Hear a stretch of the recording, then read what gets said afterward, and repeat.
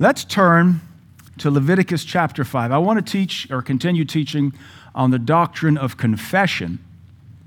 And by talking on the doctrine of confession, we're not talking about name it and claim it, blab it and grab it, say it and rhyme something that allows you to get it later. We're talking about what does the Bible say from the book of beginnings moving forward about this doctrine of confessing.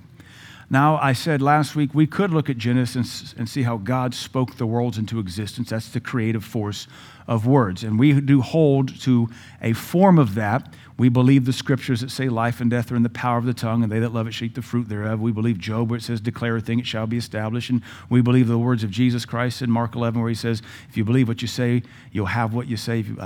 Anyway, you can have what you say. We also believe that faith, the spirit of faith, believes it and therefore confesses it. So there is a strong power to confession. You can't be born again without confessing the name of Jesus, because with the heart, man believes unto righteousness, and with the mouth confession is made unto salvation, or vice versa, there in Romans 10. But before we go into that direction, we got to look at the foundation of confession, because it isn't talked about a lot, and I don't know why. Maybe it's because it calls us to repentance and humility.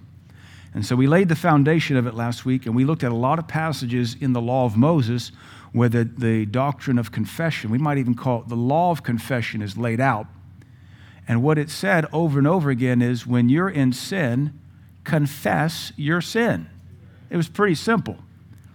And the rule we saw over and over again is, when you recognize you have committed a sin, your job is to confess that sin. Now, we do it even though God knows we sinned.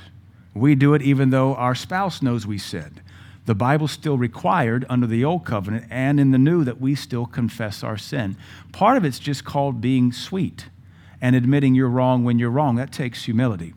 We are battling a great heresy that was propagated by Christian television and bestsellers that says we're so saved and we're so blood-bought we don't need to say I'm sorry or confess any sin.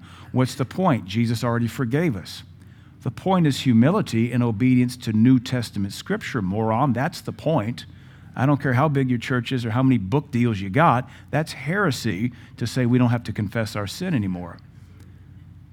Anyway, you're still expecting your children to say they're sorry, right? You still expect your spouse to say you're sorry.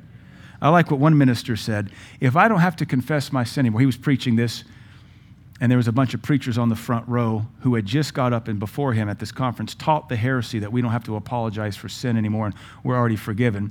He said, if I don't have to confess sin anymore, then Brother Doug, you don't care if I have sex with your wife, do you?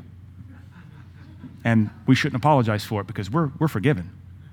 And you know, Bill, it's okay if I sleep with your daughter, right? Is it okay if I fiddle with her? I mean, because we're blood-bought, right? We're forgiven. I don't owe you an apology. She doesn't owe me an apology. We're good, right? And he just went down the line and made every one of those preachers very uncomfortable talking about sex with their loved ones. At some point, reality and common sense has to kick in, no matter how big the offerings are when you teach that heresy. So I really appreciated him for making them all uncomfortable in a massive conference where they just tooted their horn and looked like they were holier with a new revelation. Because nobody in their right mind says, no. If anybody in my family has an affair, guns are being drawn. Apologies will not be accepted. You want restitution. You want vengeance. So here in Numbers chapter 5, this goes on to talk about, I'm going to read out of the King James, and it's not the most clear, but we should be able to see it. We'll begin in verse 2. It basically says, if a soul touch any unclean thing, whether it be a carcass, Leviticus 5:2, an unclean beast or a carcass or unclean cattle, the carcass of unclean creeping things, and if it be hidden from him, he also shall be unclean and guilty. Now, modern translation says, and then he realized what he's done. It comes to light. He's done something.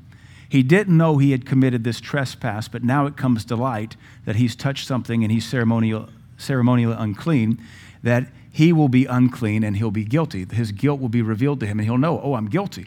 Verse 2 says, if he touch the uncleanness of man, whatsoever uncleanness it be, that a man shall be defiled withal, and it be hidden from him. When he knoweth of it, see, when he discovers it, then he shall be guilty. Or if a soul swear, pronouncing with his lips to do evil or to do good, whatsoever it be that a man shall pronounce with an oath, and it be hid from him, when he knoweth of it, then he shall be guilty in one of these. And it shall be, when he shall be guilty in one of these things, that he shall confess that he has sinned in that thing. Now, my point in bringing this out is the law is saying it's possible to sin and not realize you sinned. And you go along and your conscience is fine. But the second it's revealed to you, whether by the Holy Spirit or somebody reminding you, or nowadays somebody showing you a video or a tweet, and you realize, I sinned, or like Matthew 18, your brother comes to you and says, you said this and it hurt me, you're guilty. And it says you're going to have to acknowledge you're guilty. What this passage forbids is self-justification. And it speaks of guilt in a positive sense. You should feel guilty when you're guilty because you're guilty. Now, if you don't feel cold when it's minus 5 degrees outside, you're going to die. And if you don't feel hot when it's 120 degrees outside, you're going to die. And if you don't feel guilty when you're guilty, you could possibly die. If you don't feel guilty when you're guilty, you've seared your conscience. And that's not a good thing. This passage begins to help build the conscience of the Hebrews. It says, listen, these are the laws. When you discover it, that you violated them, you're guilty. And you should feel guilty. And once you do, just confess it. That's all God's expecting. Just confess it. Just say that God's word is true. God's word says, if I touch an unclean animal, I become unclean. I did that, I'm guilty. I did the thing.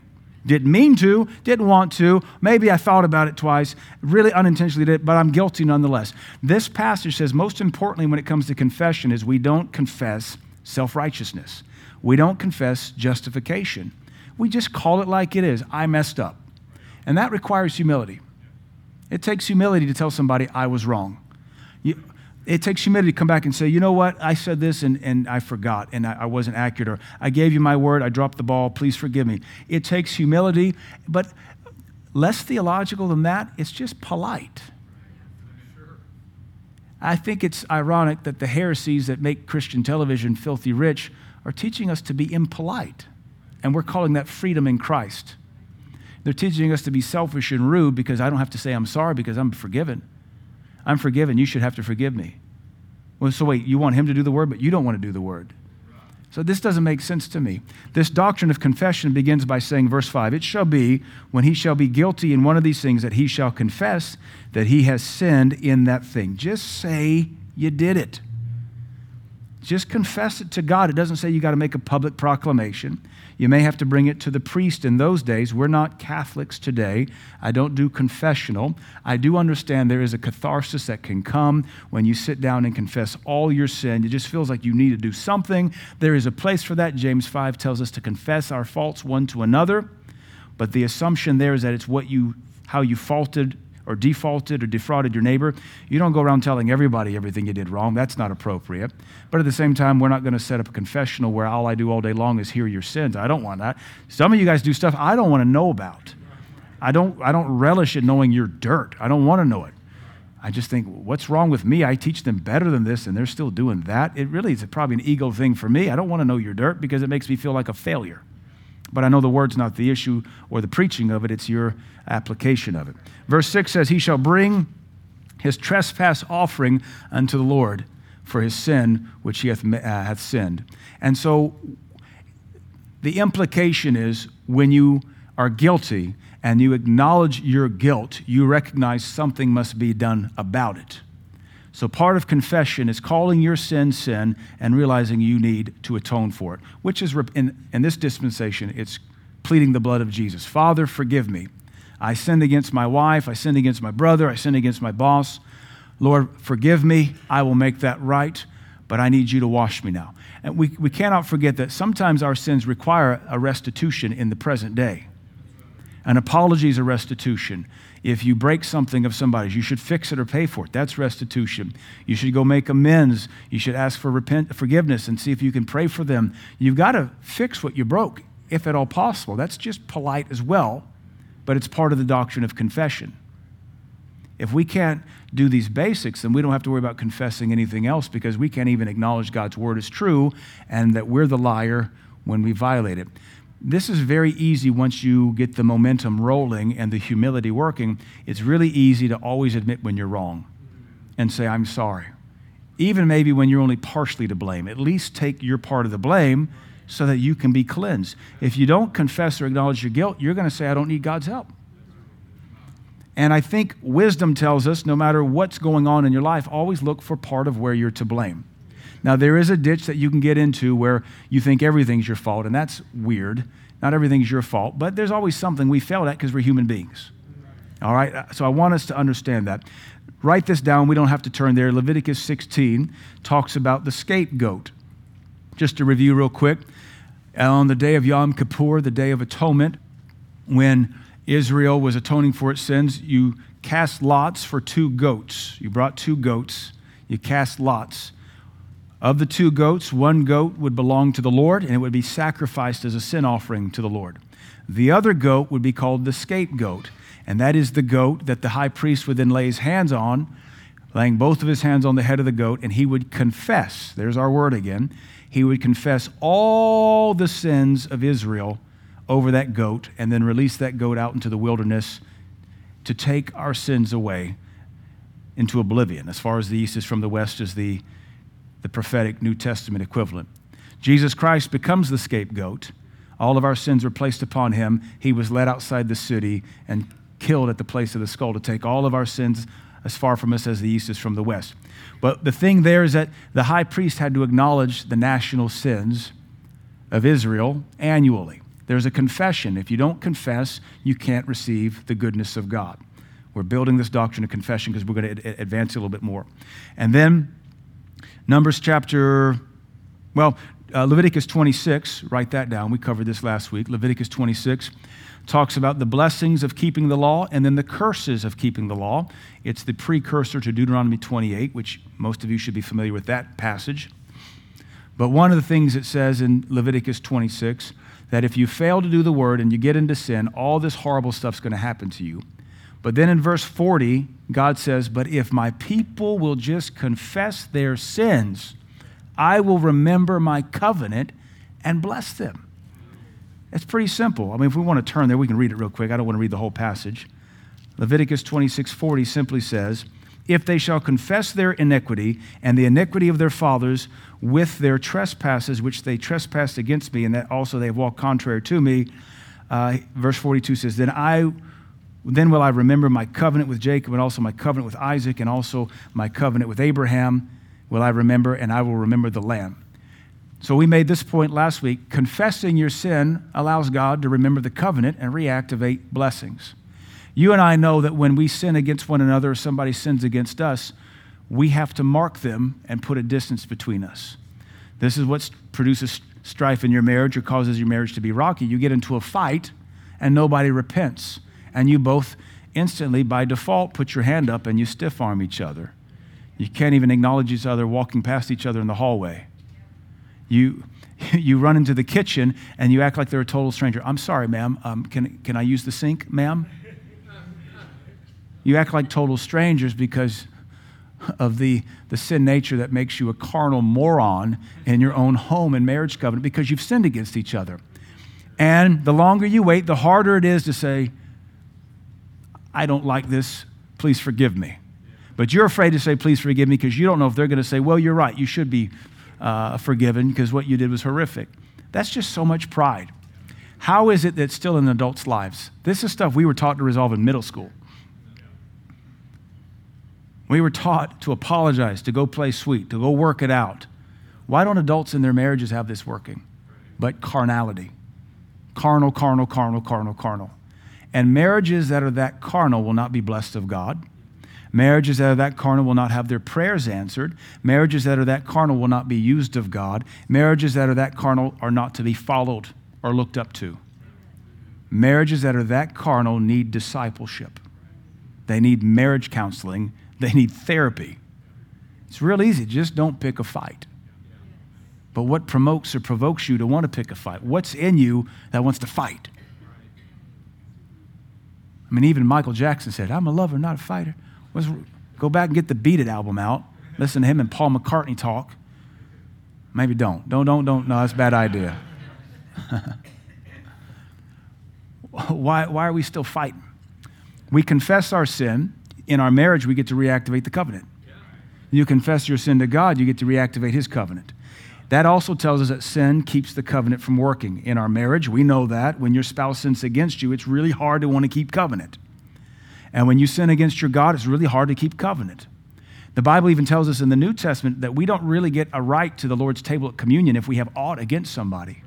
We have to confess that aught so we can sit and have fellowship with the Lord. When you have aught and you've not confessed it, when you have sin and have not confessed it, you can't even fellowship with the Lord at his table. And it's not a hard work. It's a simply saying, Lord, forgive me. Lord, I drop my charges against Brother Bill. I drop my charges against Sister Chlois, whatever. I drop the charges. Please forgive me. That's all it takes. But have you noticed when you're in that much pride, it's hard to even say that? Pride makes even the confession of words difficult. And that's why this doctrine is so profound, because all God's saying is just tell me you're wrong. Just say it. Say it. Just say it. Say you're wrong. Say you're wrong. You know, if you ever used to wrestle with your dad, he might make you call uncle. Remember that? Or my household, this was dumb. We're from Louisiana. It was calf rope. Did you guys do that in Louisiana? So dad would hold you down and just tickle you or torture you till you said calf rope, which was like uncle, if you know that term, which means tap out, I give up. And what dad would do, or your uncle or your cousin would do, you just torture you until you gave up and said calf rope. In my household, they'd say calf rope. I said calf, he'd say calf rope. He'd hold my hands above my head and just torture me, just tickle me. This is my dad. When I got older, it was like real torture. It was chains, and it was like, no, it wasn't. No, there was a little bit of domestic abuse when I was a teenager, but I had every bit of it coming. But I still know some DCS workers, so if my dad is streaming, that's a threat. Or every once in a while, I just tell him, yeah, one of these days you're going to be looking for a nursing home, and I know exactly the one. So he'd say it, it's calf rope.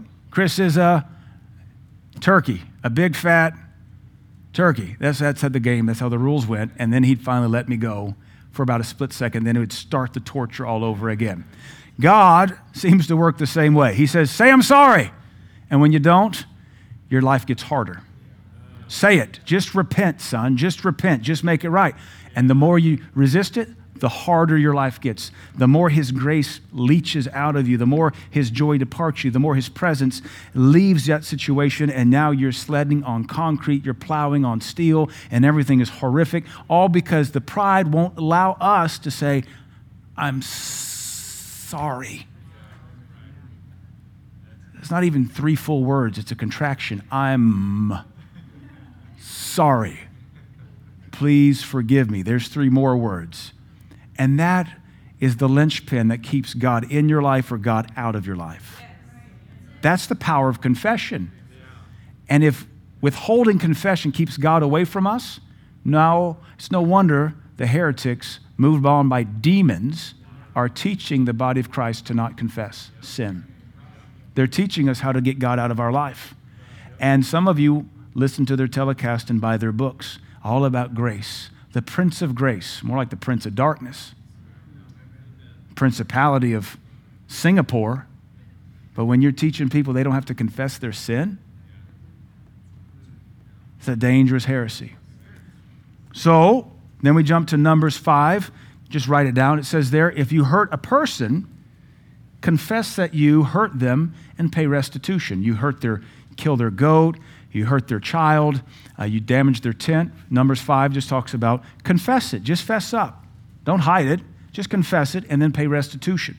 And then Deuteronomy 6 talked about making confession over your offering. And this is the first time the doctrine of confession departs the restitution or the restoration from sin. So before I advance this and we get into other verses that talk about confessing sin, I want you to understand we cannot receive forgiveness without confession. You can't restore fellowship in any relationship without confession. If I sin against my wife or she sins against me, we have to confess it. We have to say, honey, I'm sorry. She might say, honey, forgive me. We make our kids do it to each other. Tell your brother you're sorry. Tell your sister you're sorry. Now hug. Now go be sweet. Don't make me spank you. We want restitution, restoration. We want peace. You can't have peace without confession. Pride doesn't want to confess. Pride thinks I don't need you, so it just sits stubbornly and rejects the notion that I owe you an apology. The Bible says, owe no man anything but to love one another, but love apologizes when love's wrong. What's so hard about saying I'm wrong when you're wrong? We're smart people. We ought to be able to know when we're wrong, and it ought to be an easy thing to say, I was wrong. Should be able to be as easy as saying, that is a Toyota, and that is a Chevy, and that was right, and that was wrong. But pride won't allow us to say we're wrong when we're wrong because we're too busy being mad and hurt and offended and petty. So we double down on our stubbornness, and God's hand begins to lift off of our marriage, our life, our prosperity, our health, God forbid, our children. And all he's saying is, say uncle. Say uncle. Say it. Say it. We've all experienced, we're just miserable until we call our wife or our husband or our brother or our sister or the coworker and say, I need you to forgive me. I was wrong. And what's also I find ironic is the Lord's dealing with us to make that confession, and we're like, nope, that's not God. Nope, that's me. That's totally me. The Lord would never want me to call somebody up and apologize. Why would the Lord want me to do that? He's interested in bigger things. Why would he want me to say I was wrong? Why would he want me to change directions? Why would he want me to be humble? So we start excusing the assignment of God when it's as simple as confess and say you're wrong so that you can have fellowship again, so that you can have the beauty of whatever relationship you have offended or hurt. So James 5:16, you don't turn there, but it says, confess your faults one to another. There's the New Testament equivalent. So to undermine all those Christian television heretics that say we don't have to apologize, the New Testament ties healing of the body to the confession of sin. Confess your faults one to another and pray for one another that you might be healed. That you might be healed. Confess your faults. Confess your faults. Probably the person you're going to confess the most faults to, you live in the same house with. And that being the case, it ought to be real easy, because you're going to be good at it. You only sin the most against the people you're the closest with because you have the most proximity, closest proximity. They say most car accidents take place within 5 miles of home. Why is that? That's where you do a bulk of your driving. So you increase the rates of accidents. Who are you going to sin against the most? The people you love the most, because you have to live under the same roof with them. So you keep bumping into them with grouchy moods. So we ought to be really good at saying, I'm sorry, to our husband, our wife, our children, our parents, our siblings, grandma if she lives in the basement, or Uncle Bob if he lives in the attic. You ought to be able to say, I'm sorry. It ought to be easy. There should be no loss of fellowship in your home at all. If, we might say this, your maturity is proportionally linked to the length of broken fellowship. If you can go quiet for 3 days, I'm going to give her the silent treatment. And you can go 3 days and do that, you're pretty carnal. You can go 3 weeks, you're a despot. That is pretty scoundrel. If you can't go 3 minutes, that's pretty mature. It makes you miserable to think we don't have fellowship. One guy said, I was giving my wife the silent treatment until she asked me what I wanted from McDonald's. And then I just had to speak up. Something will always break it. For men, it's usually their sex drive. Now you're carnal and animalistic, because you know you can't be intimate with someone you're not talking to. Even a hooker has to be propositioned. This is free marriage counseling right here. I'm just trying to decide how far I want to take it. I think that's sufficient right there. My question again is, how long does it take to grow up in a marriage? The Bible says, confess your faults that you might receive healing. So we got to get good at it, because I don't want to be sick. And no amount of pain in my body is worth being stubborn towards my wife or my kids or my church. We ought to be good at calling somebody up and saying, listen, I need you to forgive me.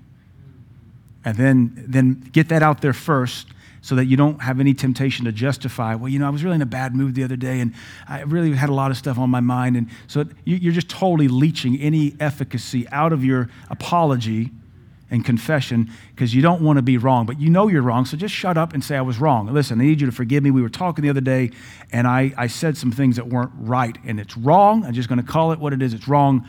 I need you to forgive me. Well, what did you say? I said this.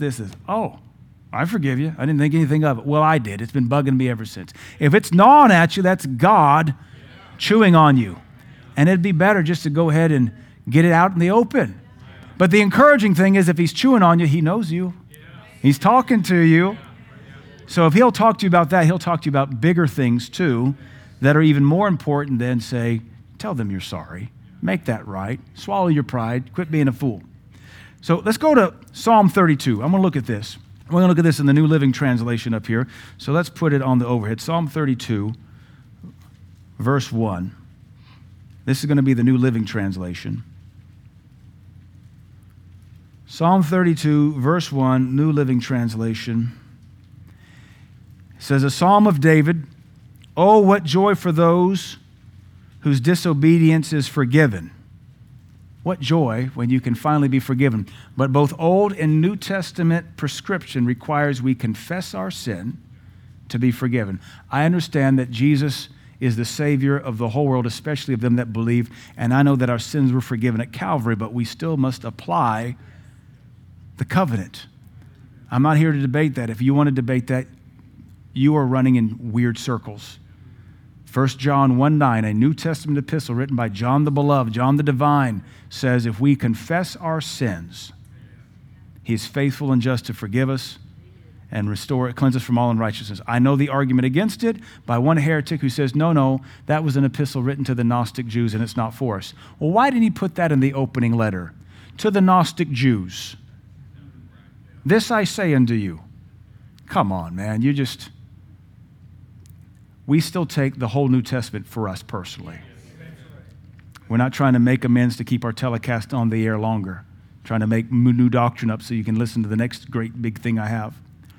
What joy for those whose disobedience is forgiven, whose sin is put out of sight. That's a joy. We want to live there every day. As soon as we mess up, Lord, forgive me. That was really dumb. Verse 2, Psalm 32, verse 2. Yes, what joy for those whose record the Lord has cleared of guilt, whose lives are lived in complete honesty. I like that. Is your life lived in complete honesty? Now, the King James says, blessed is the man in whose spirit there is no guile. Guile is telling the parts of the truth that make you look good while withholding the truth that makes you look bad. So the deception with guile is, I'm telling the truth. But that's why even in our court of law, our courts that are based on Judeo-Christian law, no matter what the progressives want to say, our court of law says, do you swear to tell the truth, the whole truth? That means even the parts that make you look bad and nothing but the truth, so help you God. I do. Well, I do. Guile only tells the part that makes you look good. So it says, blessed, what joy for those whose lives are lived in complete honesty. This is part of the doctrine of confession. We confess everything. In fact, it's often best to lead with the truth that makes you look bad.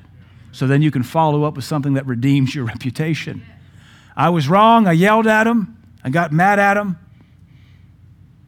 But they cussed me and my mama out and pushed my kid down. But if you lead with, they cussed my mama and pushed my kid down, and you don't tell the other part, then it looks bad when it finally comes to light. Verse 3, when I refused to confess my sin, my body wasted away. That sounds like James 5:6. Confess your faults that you might be healed.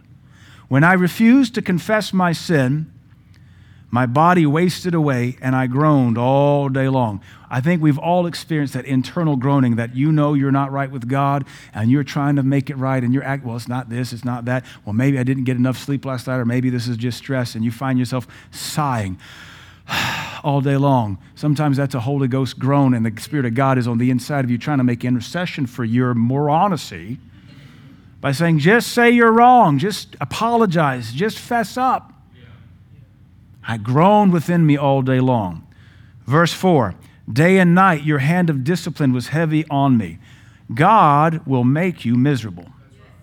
We've all been there. And when we didn't know what it was, we were trying to justify it or say, it's this. Well, I haven't had a good diet lately. I'm just under a lot of pressure. I've been fighting some symptoms. No, you know it's none of that. You know it's the hand of God heavy upon you because he wants you right. For those of us that have parented or are parenting, you know that you keep that child stiff-armed until the attitude changes. You'll try everything in the book. Go stand by the paddle.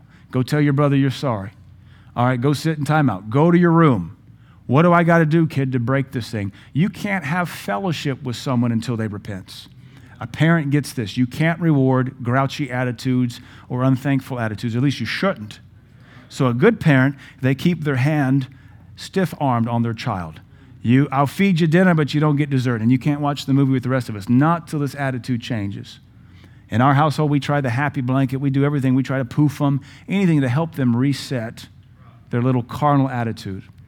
And maybe the hypocrisy of it on our part as parents is we expect our kids to change their attitude like that, and we want to drag on for a month. But if a 4-year-old can change their attitude, so can a 44-year-old.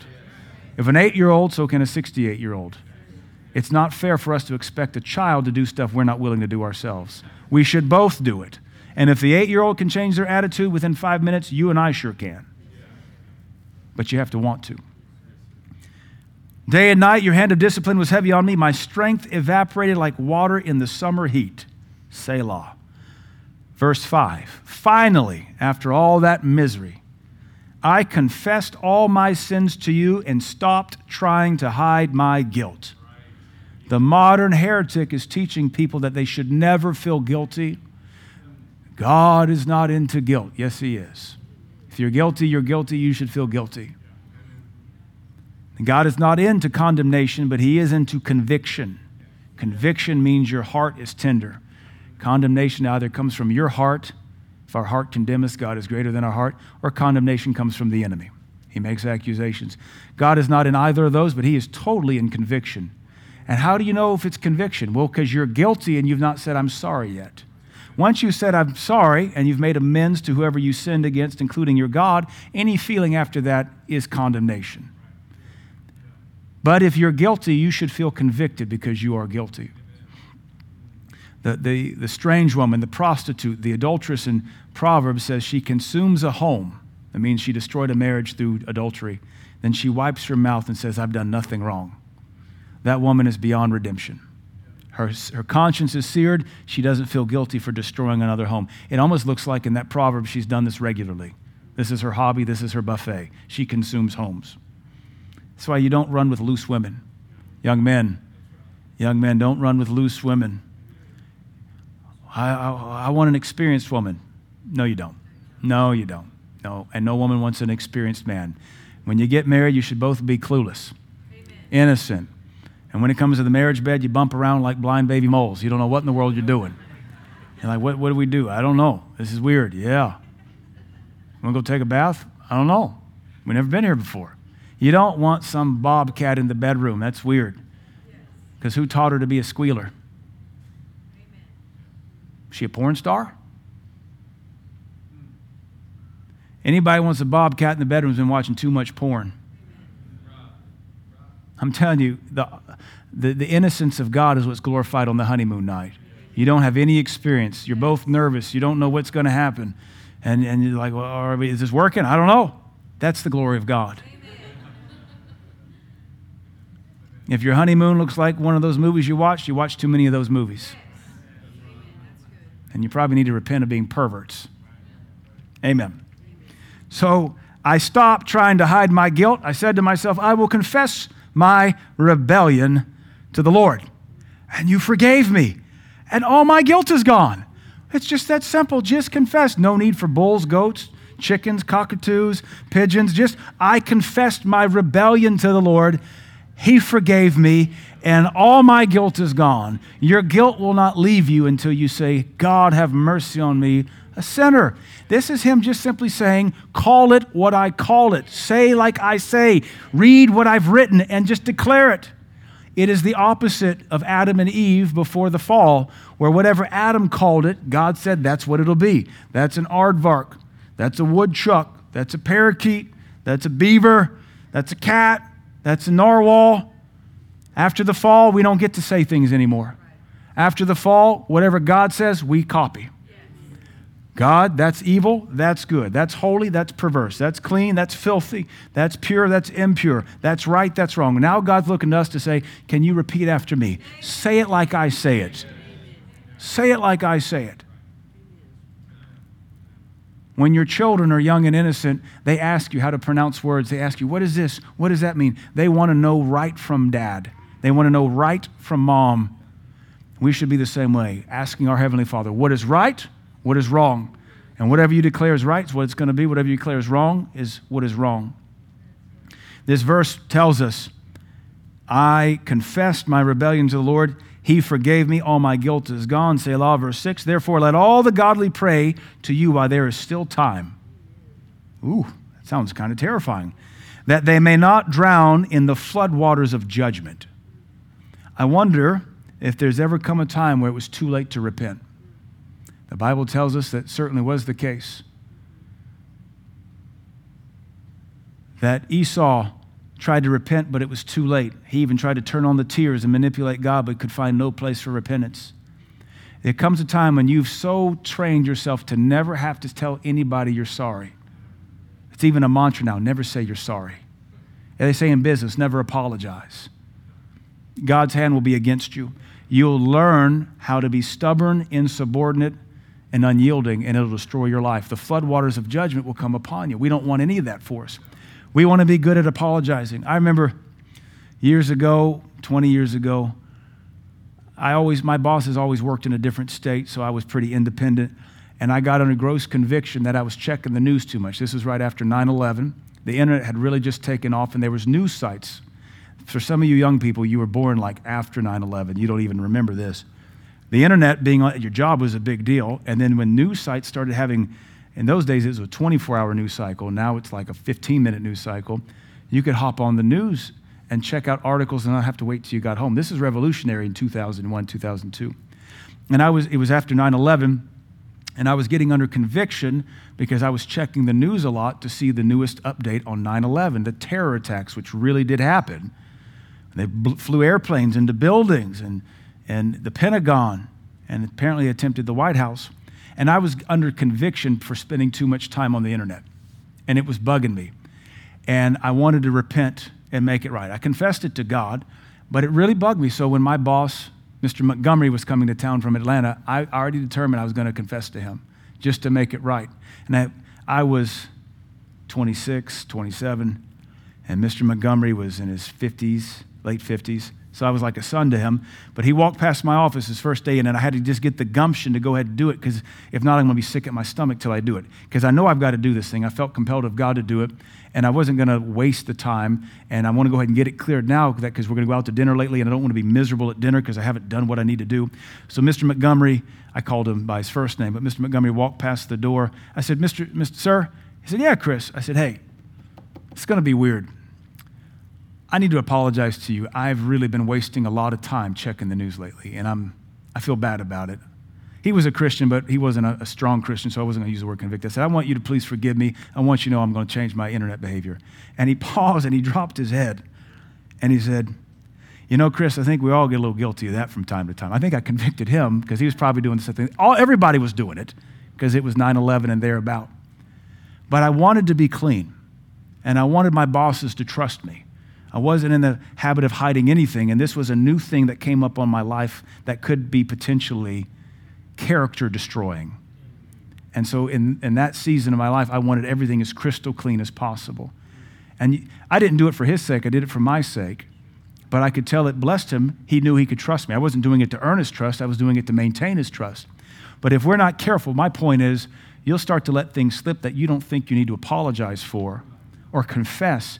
And before long, your filter is so clogged, you'll let big things in because the little things don't bother you anymore. We have to make sure we keep our conscience right so that the flood waters of judgment don't come upon us. Let's keep reading. We'll finish out this psalm, and then I've got one or two more verses, and we'll be done. For you are my hiding place. You protect me from trouble. You surround me with songs of victory. The Lord says, I will guide you along the best pathway for your life. I will advise you and watch over you. Do not be like a senseless horse or mule that needs a bit and bridle to keep it under control. Many sorrows come to the wicked, but unfailing love surrounds those who trust the Lord. So rejoice in the Lord and be glad, all you who obey him. Shout for joy, all you whose hearts are pure. Look at those verses in light of the whole psalm whose theme is confess and get the sin out. If you'll confess and get the sin out, you won't be likened unto a horse or a mule that needs a bit and bridle to control yourself. If you'll confess your sin, you won't have to worry about sorrows and wickedness coming upon you, but you'll stand in the unfailing love of God.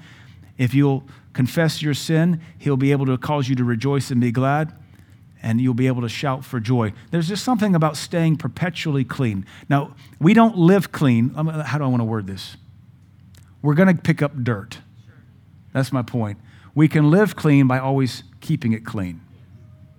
Now, so I want to say we can live clean, but we're going to pick up dirt. We're going to do dumb stuff. We're going to begin to pioneer new attitudes that we got to cast down. We're going to start to pick up new vices that we're going to have to cast down.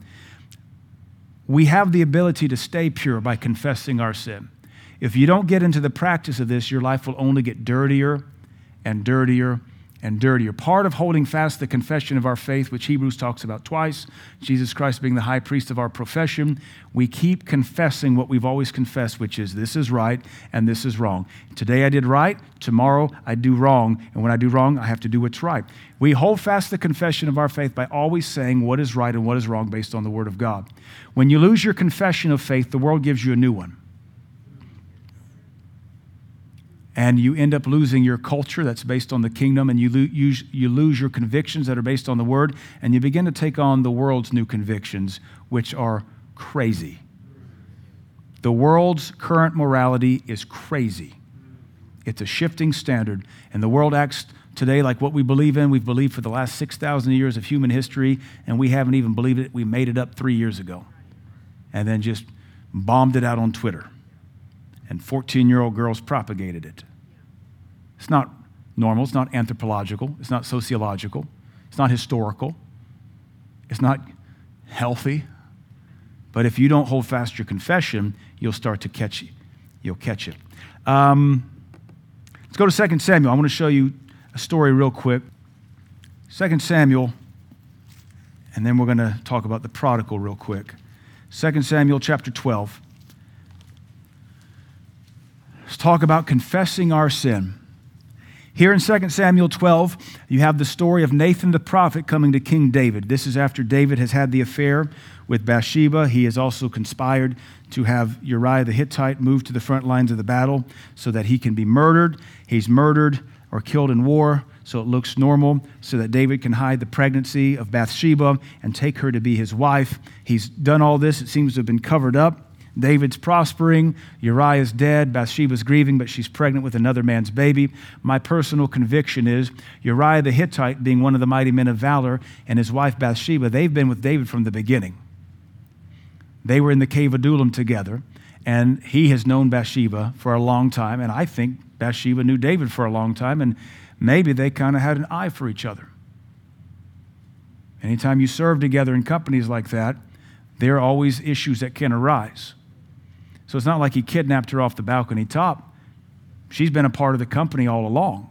Uriah is one of the mighty men of valor. He was trained in the cave of Adullam with all the other mighty men of valor when they were nothing. So their families, these are close families. This is church that's been family together for 25 or 30 years, and now we have an inter-church affair. Happens all the time today. So David gets judged. And so Nathan the prophet comes in 2 Samuel 12, puts forth the parable, talks about a rich man and a poor man. They both had lambs. The poor man had one little ewe lamb. The rich man had a whole bunch of flocks of sheep. But the rich man, verse 4 says, there came a traveler into the rich man, which I think is David's sex drive personified. It just kind of comes out of nowhere, and he has to act on it. And he spared to take of his own flock. Go have sex with one of your 7 wives, David. Leave this man's wife alone. Why would you take another man's wife? He spared not to take of his own flock and of his own herd to dress for the wayfaring man. Wayfaring means you come and you're gone and you never say goodbye. It really is personification of the fleeting sex drive that flares up out of nowhere. Pardon the word, but you're horny and you got to quench it. And David had 7 wives. Why has he got to take this man? So you see the innuendo here in this parable that Nathan is using to judge David. But he took the poor man's lamb and dressed it for the man that was come to him. And David's anger was greatly kindled against the man. And he said to Nathan, as the Lord liveth, the man that hath done this thing shall surely die. And he shall restore the lamb fourfold, because he did this thing and because he had no pity. And Nathan said to David, you are the man. Judgment has come. It's a floodwater of judgment. Now, David, when he says, this man shall repay fourfold, he's quoting Exodus 22, verse 1, that if a man kill another man's lamb or goat, you'll repay fourfold. He's quoting the law. He's being biblically just. And yet he had gaping holes of blindness in his own life.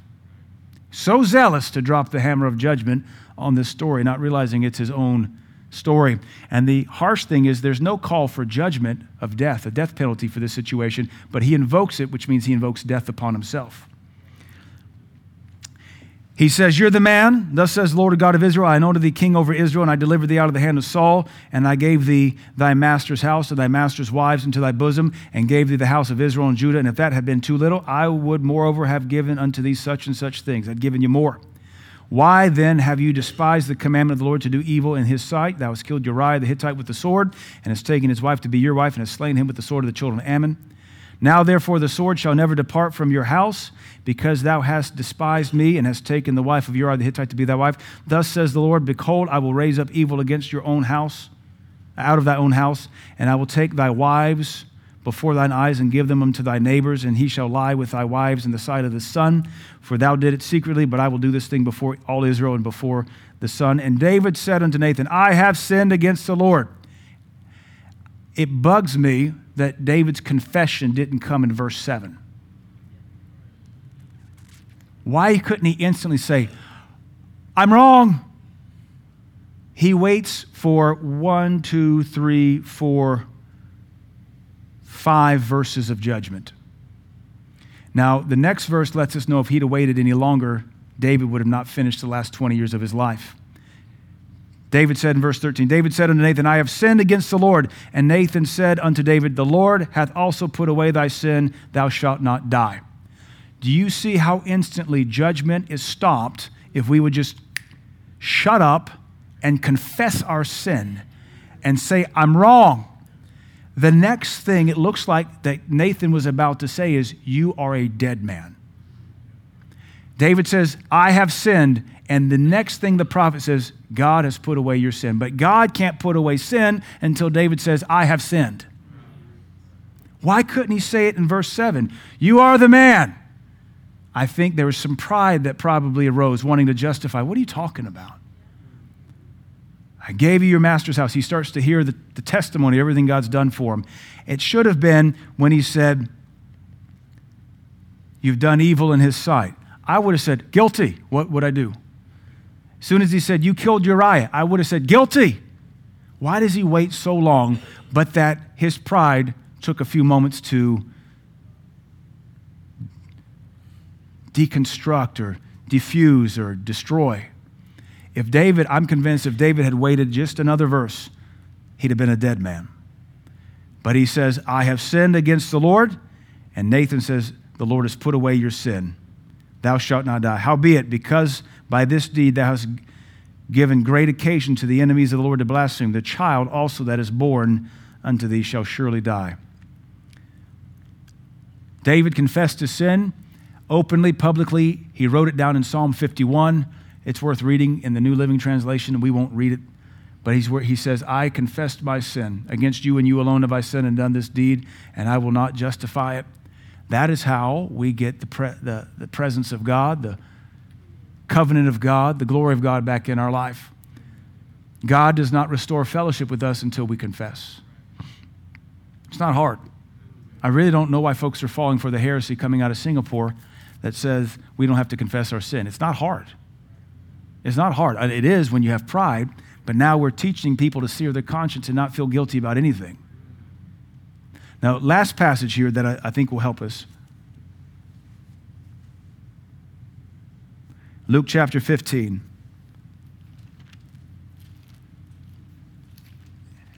And let's look at something about the prodigal. We know this story. Luke 15, young man comes to his father, says, give me my lot. And immediately takes his leave, goes into a foreign land, wasting and squandering his father's substance with riotous living. Verse 14 says, when he had spent all, there arose a mighty famine in the land, and he began to be in want, which always comes upon people in sin. They always suffer want. And he went and joined himself to a citizen of that country, and he sent him into the fields to feed swine, which for the Jews is a great insult because those are unclean animals. Now the man lives in perpetual uncleanness. Don't miss the allegory and the symbolism here that spoke strongly to the Lord's Jewish audience.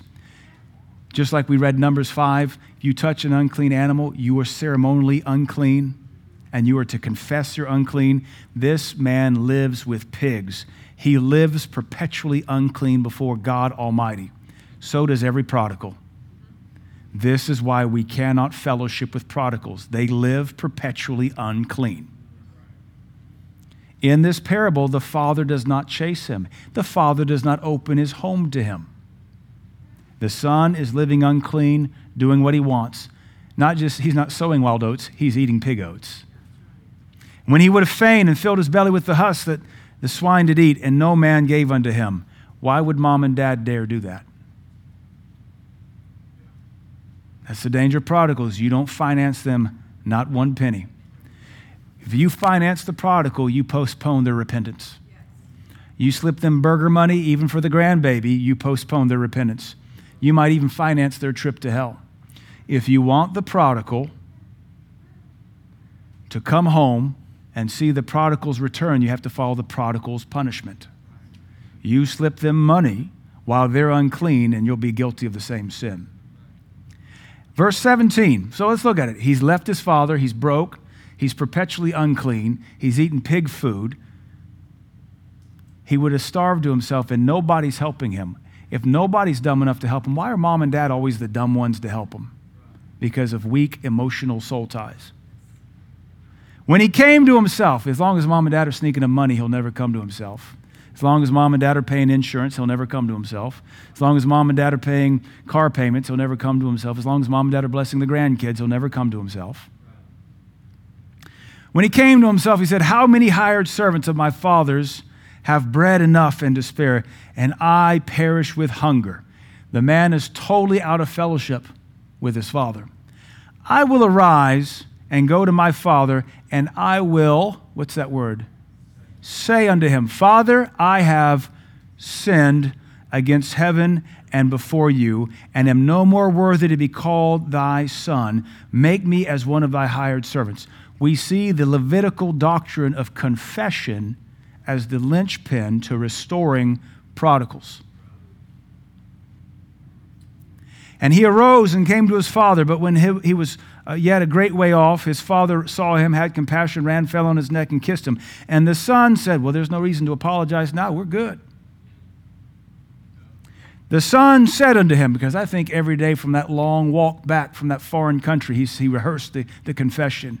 Father, I've sinned against the Lord and in thy sight. I'm not worthy to be counted among your hired servants. Just make me a slave. I'm sure he rehearsed it every day. I'm going home, I'm repenting. I'm going home, I'm repenting. By then, it's so much in his heart, he's going to say it no matter what you say to him. And the son said unto him, Father, I have sinned against heaven and in your sight, and am no more worthy to be called thy son. But the father said to his servants, bring forth the best robe, put it on him, put a ring on his hand, shoes on his feet, bring hither the fatted calf, kill it, and let us eat and be merry. For this my son was dead and is alive again. He was lost and is found. And they began to be merry.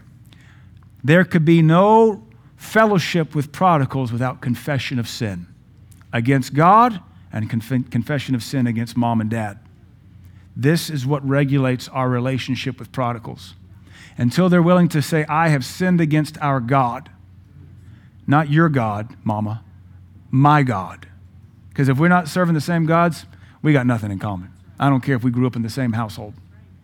I have sinned against my God and I've sinned against you, Dad.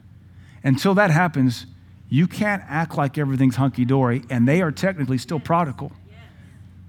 And don't let them manipulate with babies or grandbabies, needs. I was in a car accident.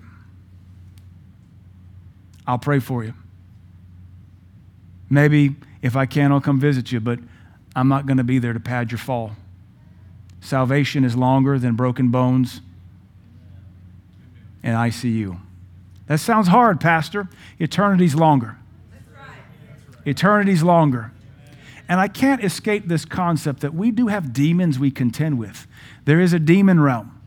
And prodigals are usually They're like the roadkill on a hot summer Tennessee day. They're surrounded with the Lord of the Flies. And when you bring hot roadkill into your house, you bring the flies and the maggots with them. And until they're purified of the putrefaction of sin through confession, you'd be a fool to bring them in your home, because they're just going to bring their maggots and their blowflies. The confession of sin to God and to family is what allows restoration. Until it happens, there can be no fellowship. That's the prodigal. That's the story. You're awfully quiet. You all got prodigals in your life or something. You might one day, but you need to know how to restore them. You don't restore them aiding and abetting them. But this is the doctrine of confession. You can't say what's Old Testament because it's right there in the Gospels. It's in the book of James. It's the key to healing. It's the key to restoration. It's the key to the covenant being activated. We need to make sure we get really good at saying, I'm sorry when we're wrong, and being able to admit, I was wrong. Don't pick pride fights at the job because they found your calculations were wrong. Be willing to say, all right, well, show me where I was wrong. We need to be good at humility, church. We need to be good at admitting when we're wrong, when it doesn't even matter that we were wrong. Just practice it then, because it's going to be really critical when it does matter, when it is a bigger thing. You can always tell where your pride is by how easy it is to say, please forgive me, I was wrong. So let's pray something and we'll practice confession. I'm not going to be a mega ministry superstar because I don't teach heresy. So I'm going to teach the Bible, and we'll just confess pride to the Lord. We're all guilty of that. So let's bow our heads and pray that together right now. Pray after me. Father, in Jesus' name, I repent. I confess the sin of pride. Please forgive me. Forgive my attitude. Forgive my pride. Help me, Lord. Help me walk in humility. Help me be a peacemaker, not a troublemaker. May there be peace in my home, peace in my marriage, peace in my family. Show me my pride. Show me where it produces strife. I confess my sin. You alone are right, and I am wrong. I love you, Lord, and I thank you for forgiving me. In Jesus' name, amen.